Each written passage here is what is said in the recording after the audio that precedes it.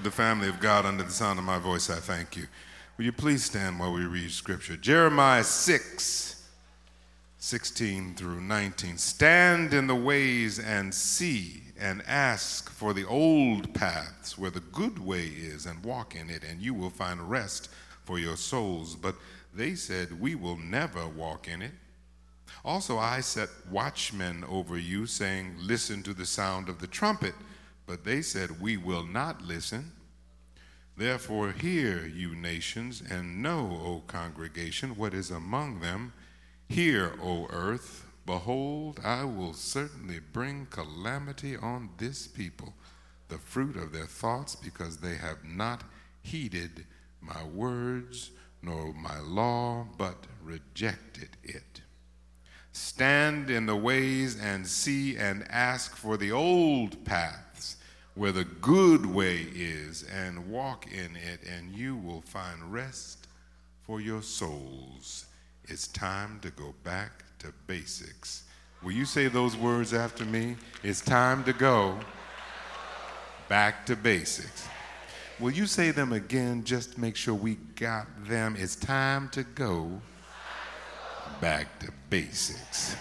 You may be seated. The Bible is full of very complicated father and or husband relationships. Adam and Eve biting the apple, Jacob with his dysfunctional relationships with his 12 sons, Samuel with his 2 evil sons, David's rebellious sons, Abraham listening to his wife and going into her handmaiden, etc.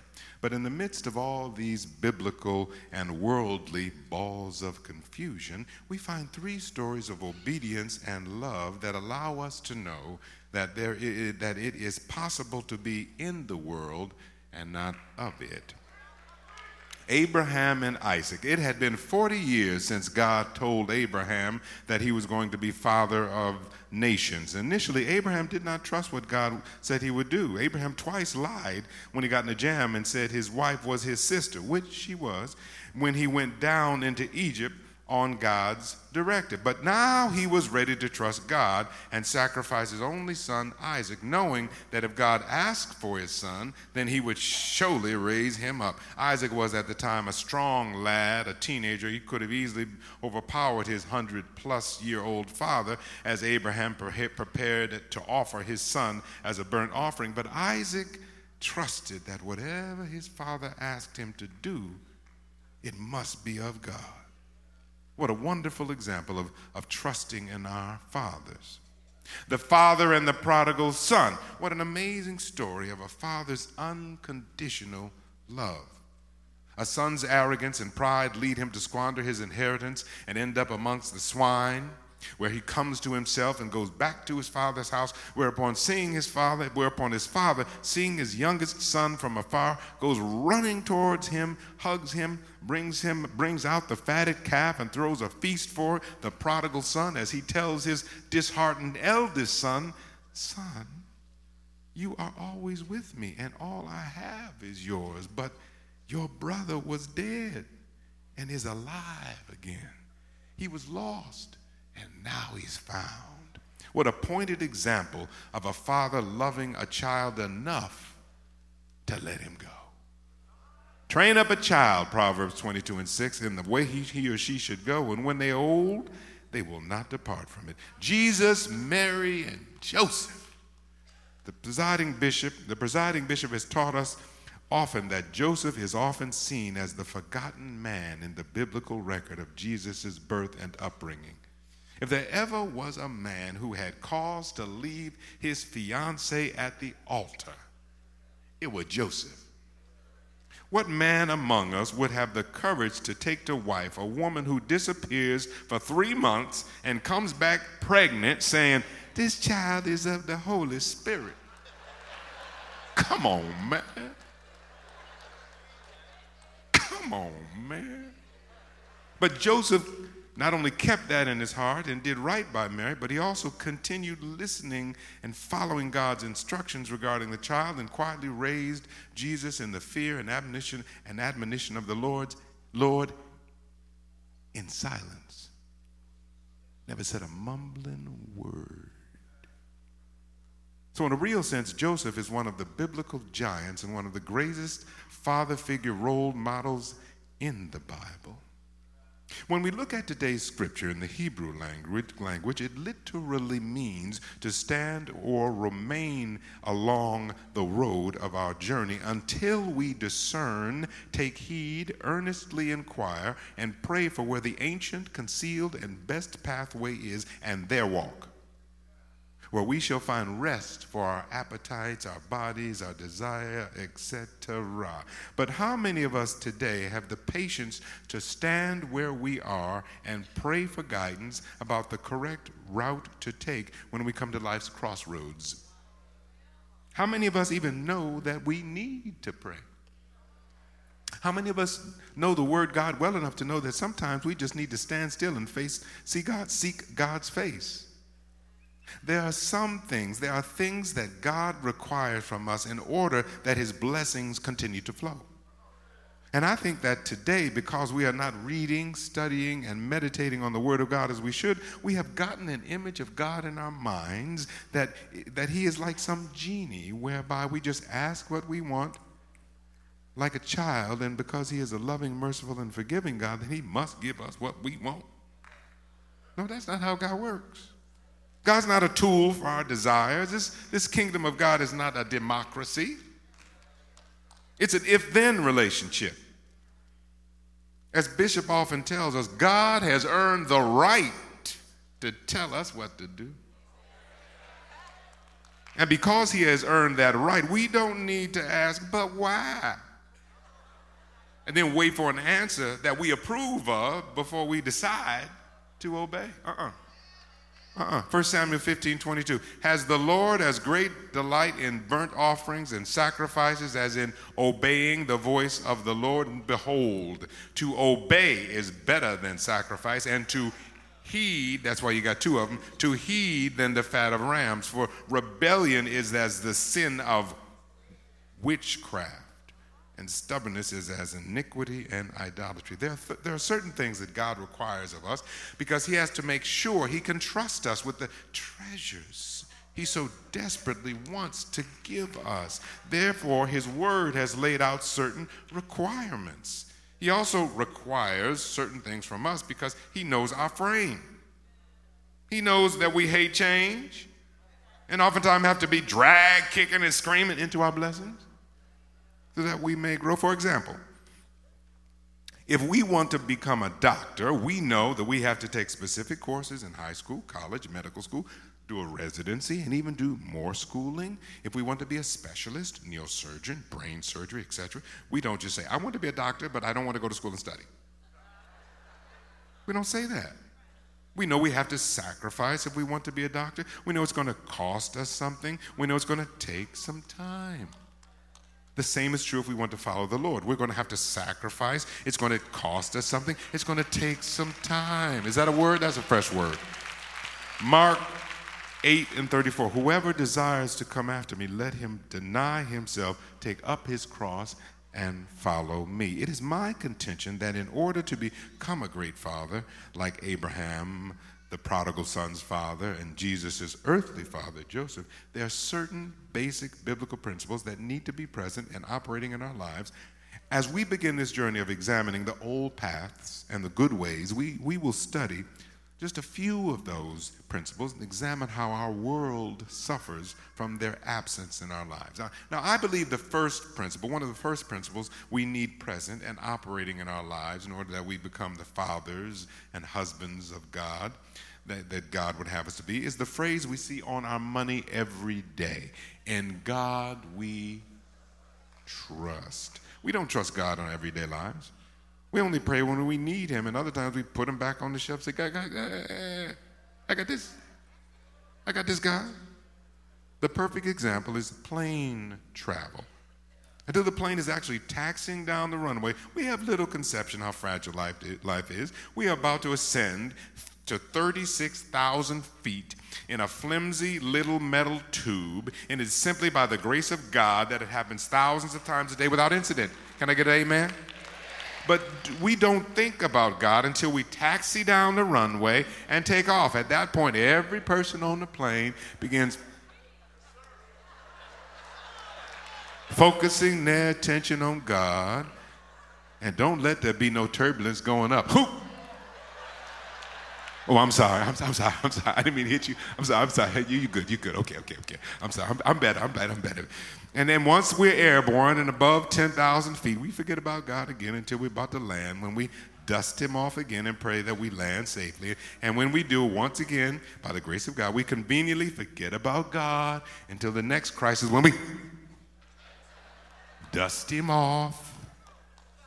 But the Bible say, 1 Thessalonians 5:17, pray without ceasing. Psalm 18:2, the Lord is my rock and my fortress and my deliverer, my God, my strength, in whom I should trust, whom I will trust. The second of these basic biblical principles that we need operating in our lives is the notion of giving in order to receive. Luke 6:38, give and it will be given to you, good measure, pressed down, shaken together, and running over, will be put into your bosom. For with the same measure that you use, it will be measured back. This lack of understanding of the first biblical principle, trust, often blocks our ability to give, and thereby impedes God's ability to place abundance in our hands. The church cannot fulfill its duties because saints don't tithe due to lack of understanding of this basic principle. Go ahead and clap on that one. Our families cannot receive all that God has for us to do due to our holding on to things, which merely tells God that we don't trust him to bring them back to us tenfold. So because we feel that God needs our help to bring about the promises that the blessings he promised us, God pulls back. And like a father with a child, he lets us fall on our faces. And unfortunately, instead of getting up to our knees and asking for his forgiveness, we deepen our rebellion, blame our misfortunes on God, and even question his very existence. I don't even believe in God. Is there a God? And then God simply waits for us to realize that he is not the cause of our misfortunes. We are. God wants us to trust him and his word and be obedient. Prophet Elijah asked the widow to understand this principle when in the midst of her pain and suffering, he asked her to make him a cake first and then afterwards make some for her and her son. 1 Kings 17:13-15. And Elijah said to the widow, do not fear. Go and do as you have said, but make me a small cake from it first and bring it to me, and then afterwards make some for yourself and your son. For thus says the Lord God of Israel, the bin of flour shall not be used up, nor shall the jar of oil run dry until the day the Lord sends rain on the earth. So she went away and did what the man said, according to the word of Elijah, and she and her household ate for many days. Jesus told his disciples, Matthew 10:8, freely you have received, freely give. We should all strive to do the same. Another of these biblical principles is humility. I believe this principle is so difficult for us to get our minds around because in this country we're taught the principle of pulling ourselves up by our bootstraps. We taught that if we work hard and are lucky enough, we can have everything we want. Luck discounts God. It is the teaching of self-reliance. God does not help those that help themselves. That teaching is completely contrary to the will of God. God does not want us to depend on ourselves. God wants us to depend on him. He don't need no co-pilot. 1 Peter 5:6. Therefore, humble yourselves under the mighty hand of God, that he may exalt you in due time. Philippians 4:6. Be anxious for nothing, but in everything by prayer and supplication with thanksgiving, let your requests be made to God, and the peace of God, which passes all understanding, will guard your hearts and minds through Christ Jesus. The golden rule must be included in any discussion of basic biblical principles that are difficult for us to grasp. We as natural men and women want to have conditional relationships with others. We want to treat people like they treat us. If they treat us well, then we'll treat them well. But if they don't treat us well, we might just mistreat them right back. God doesn't want us to operate like that. Matthew 7:12, whatever you want men to do to you, do also to them. Galatians 5:14, for all the law is fulfilled in one word. Even this, you shall love your neighbor as yourself.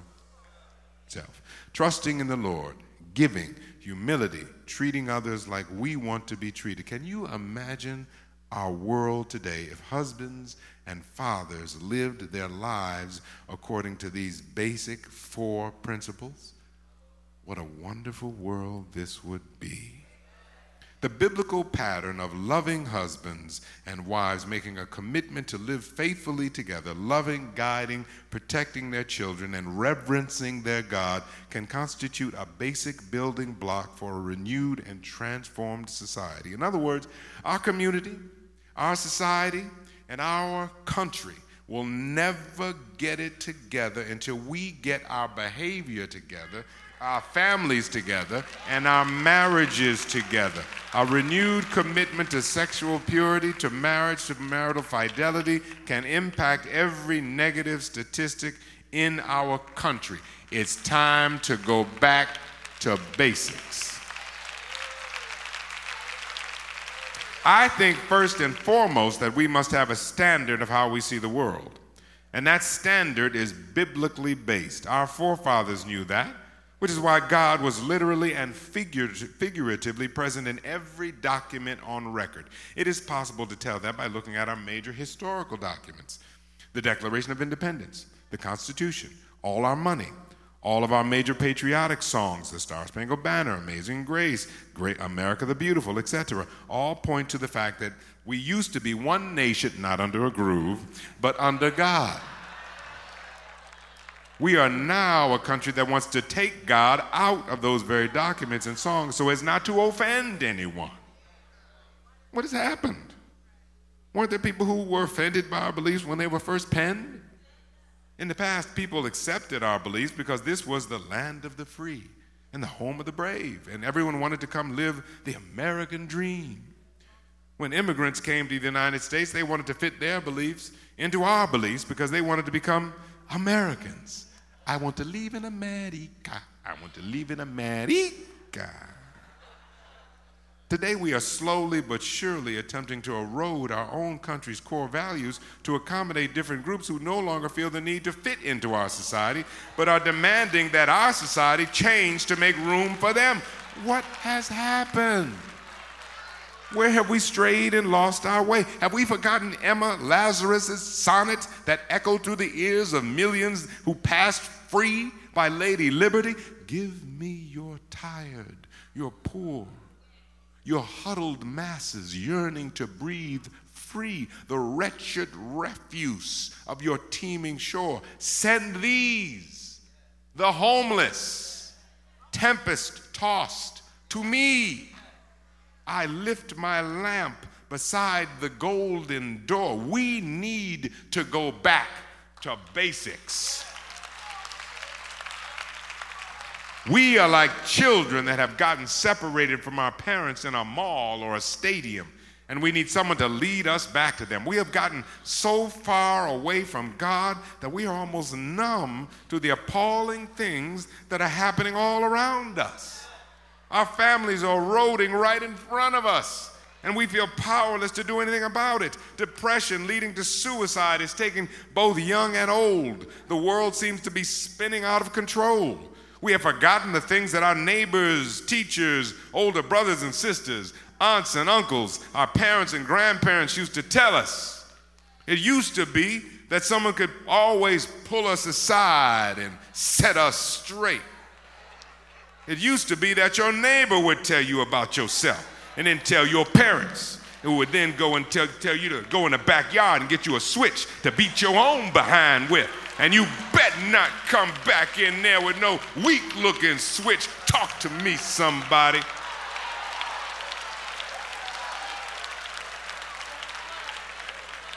It used to be there was no TV during the week. because there wasn't no TV stations. No, we won't go there. It used to be the thought of the look from mom and dad was enough to keep us straight. It used to be that a TV dinner was a treat. Oh, come on now, don't you sit out there and tell me you didn't eat TV dinners. Don't you sit there and tell me you didn't drink Tang, Kool-Aid, eat Spam. You know you ate some Spam. Or you didn't have no container of bacon fried grease up on your stove. Come on now. You ain't gonna tell me that. Oh yeah, I see you. I know you did. I know you did. We need to go back to basics. We've gotten everything backwards.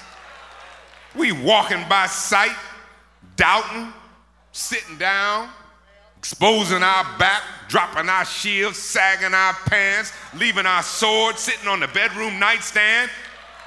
Instead of the devil being a liar, we become his advocate like he need one.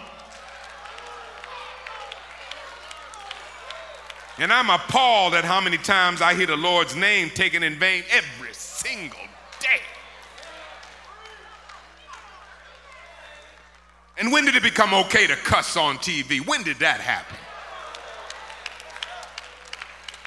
And everything is, you can say everything on TV now except Jesus, except Jesus, except Jesus, except Jesus, except Jesus, except Jesus.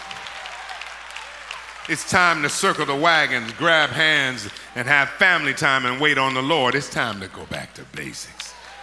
I'm talking about cleaning up and claiming our own neighborhoods before they're discovered by and gentrified by other ethnic groups. I'm talking about making sure that we vote at each election so that our voice is heard, because if you don't vote, you don't count and you can't complain. I'm talking about supporting qualified public servants regardless of color who will fight for our interests. And I'm talking about getting rid of unqualified public servants regardless of color who are not fighting for but abusing our interests. Judge Aaron Persky. I'm talking about not making excuses for someone in public office when they just have made an error in judgment just because they're black. I'm talking about supporting black filmmakers with our presence on First Weekend who are trying to say something positive about our particular experience. Wakanda forever. I'm talking about using the internet and radio stations to make our own $100 and $200 million weekend movies. Wakanda forever. I'm talking about not using derogatory names and phrases about ourselves and our women and then trying to tell the rest of the world how they should refer to us.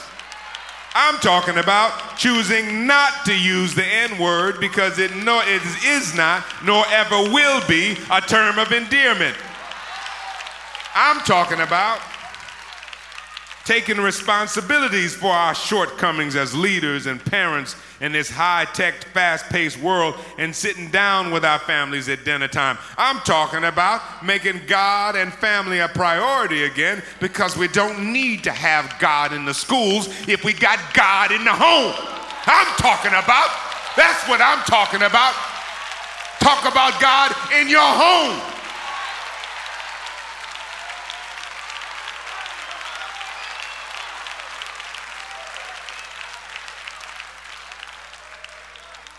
I'm talking about circling the wagons, closing the doors, rolling up the sleeves, and getting back to basics.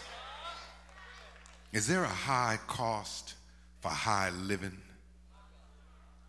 Do we have so much that we don't even know how much we have? We so free that we don't even vote no more. We seem to have gotten blown so far off course that the question is, will it take another national tragedy to bring us back to the place where we truly are one nation, under God, indivisible, with liberty and justice for all? I certainly hope not. I truly believe that we simply need to go. I think it is fitting and appropriate that I end my time with you this afternoon with a poem that the presiding bishop, periodically includes in his sermons that always brings everything into focus for me. The poem is called "It Depends on Whose Hand It's In." A baseball in my hand is worth about $6. But a baseball in Derek Jeter's hand is worth about $30 million. It depends on whose hand it's in. A basketball in my hands is worth about $50. But a basketball in Irvin Magic Johnson's hands, who was here this morning, is worth about $5 billion. It depends on whose hand it's in. A tennis racket in my hand is useless.